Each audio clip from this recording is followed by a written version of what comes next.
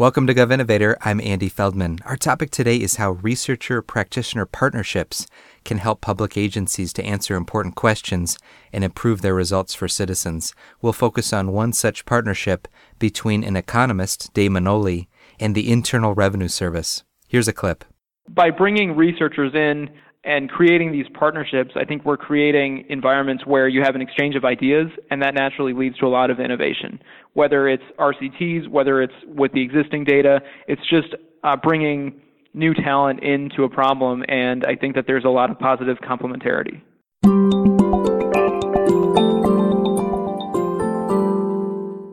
An important and underused opportunity for public agencies to improve their results is researcher-practitioner partnerships.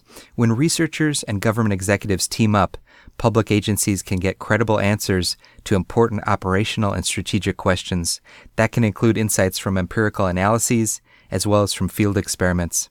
To get insights into what it takes to create a successful researcher-practitioner partnership, we're joined by Dayanand Manoli. He's an economist at the University of Texas at Austin, whose research interests include Social Security and retirement, income tax, and education policy. He's collaborated with the IRS on several pieces of research. Day, welcome. Andy, it's great to be here.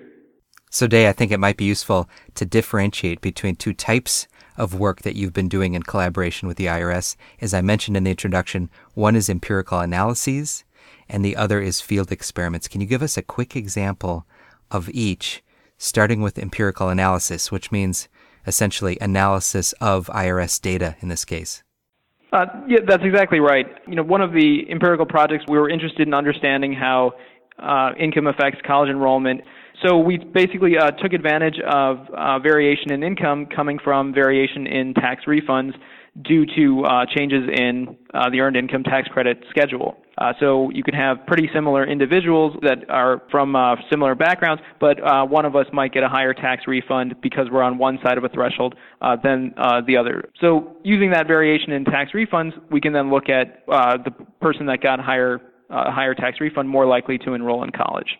And that sort of allows us to isolate the impacts or the causal effects of income from tax refunds on college enrollment.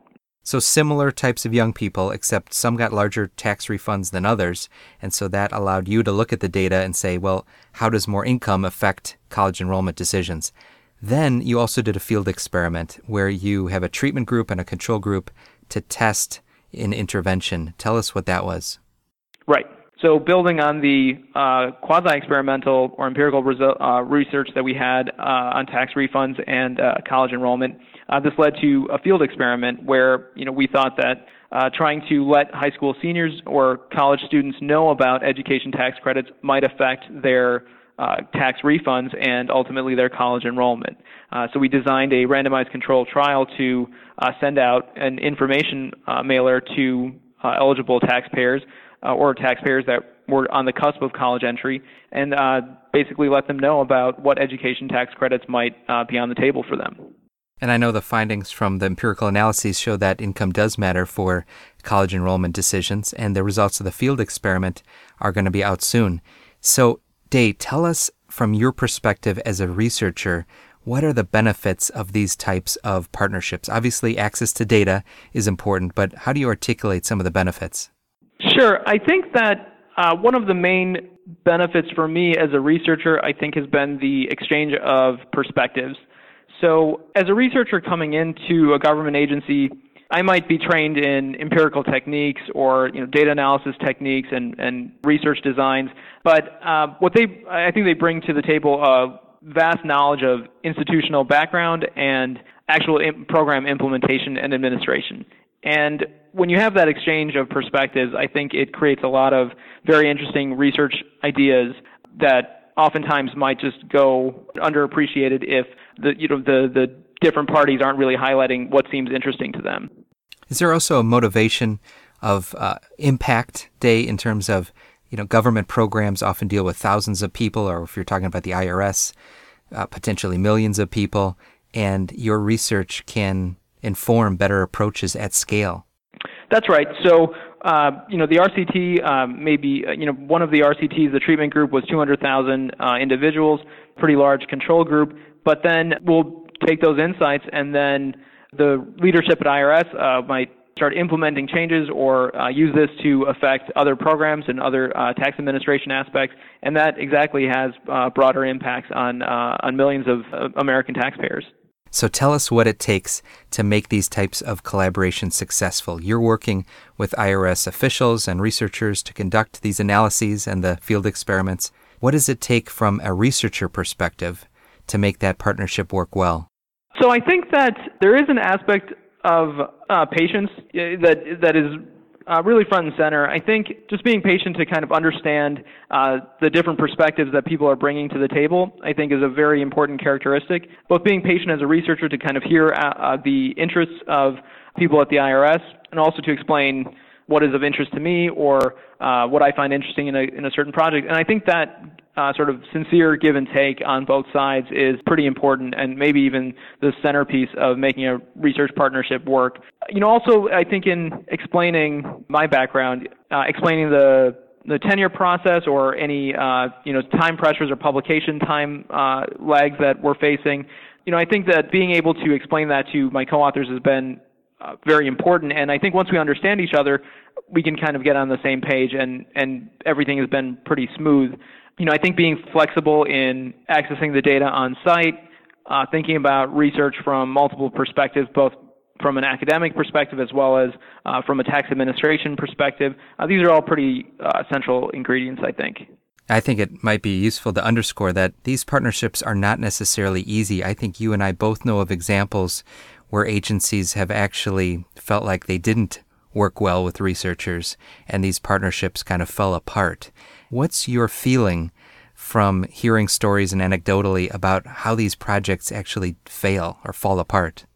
Right. Just that element of being willing to listen to their research priorities and their interests, like that element of patience, I think it's just a simple thing, but it can really go a long way in creating these partnerships. If you're sending like 3 or 4 emails asking what happened to this, or can you get me this access, or they're juggling both interacting with me as a researcher as well as their normal job duties, and they're very competent people. They can get their jobs done. They don't need sort of constant prodding. But I think sometimes tenure pressure or publication pressure gets the better of people, or they just want to keep grinding on something. I think that being patient and sort of being sincere on listening to people's interests, I think, goes a long way. One important issue with any researcher-practitioner partnerships is protecting data privacy. Related to that topic, we should note that you're on an IPA assignment. That's the Intergovernmental Personnel Act that allows federal agencies to bring in experts from outside of government to work in federal agencies for periods of time. That allows you to be embedded in the agency. Tell us the implications and the benefits of being an IPA to this type of partnership and to the issue of data privacy. Sure. So I think that in my case, working on site at an IRS office and working with co-authors, I think has been very important. I think that helps in developing trust. It helps in learning the institutional background of some of the programs that we study, and also exchanging ideas with co-authors. I can go from my office to their office, just across the hall, and we can talk in real time. So that helps, I think, with the data privacy because we're working on site as an IRS employee would, and none of the data leaves the IRS. So we protect privacy as any IRS employee would. A final question for you, Day, which is, I know that you've learned how existing government data can be useful to agencies, broader even set of uses than agencies might at first realize, and that partnerships with researchers can help them identify those possibilities. Give us an example, if you would. Sure. So in a lot of my research, I focused on RCTs, as we talked about, but even some of the background data analysis can produce data products that can be very useful within the agency. So to give you an example, with the non-filer research that we've worked on, we've set up a database to identify individuals that have income reported to the IRS but don't show up on filed tax returns. We can create maps of where these individuals are located. These maps are pretty useful from an academic perspective. We can see the distribution of where these people live and think about what policies might be actually creating non-filing. the IRS's perspective, these maps are very helpful because they can talk to their stakeholders and work with the tax preparation industry to try to increase tax filing in certain parts of the country. And all of this is just coming from a collaboration of bringing fresh perspectives to a priority in the government agency. So from the IRS's perspective, I think they've communicated that they're very interested in non-filers, figuring out what's driving non-filing. From my perspective, I can bring techniques, like empirical techniques, to create these maps, to think about data analysis in different dimensions. And so by bringing researchers in and creating these partnerships, I think we're creating environments where you have an exchange of ideas, and that naturally leads to a lot of innovation. Whether it's RCTs, whether it's with the existing data, it's just bringing new talent into a problem, and I think that there's a lot of positive complementarity. That's a great note to end on. Day, congratulations to you and your IRS partners on producing important research together, and thanks for sharing your insights with us. Oh, thank you very much. It's been great to talk about this, and I really appreciate your interest.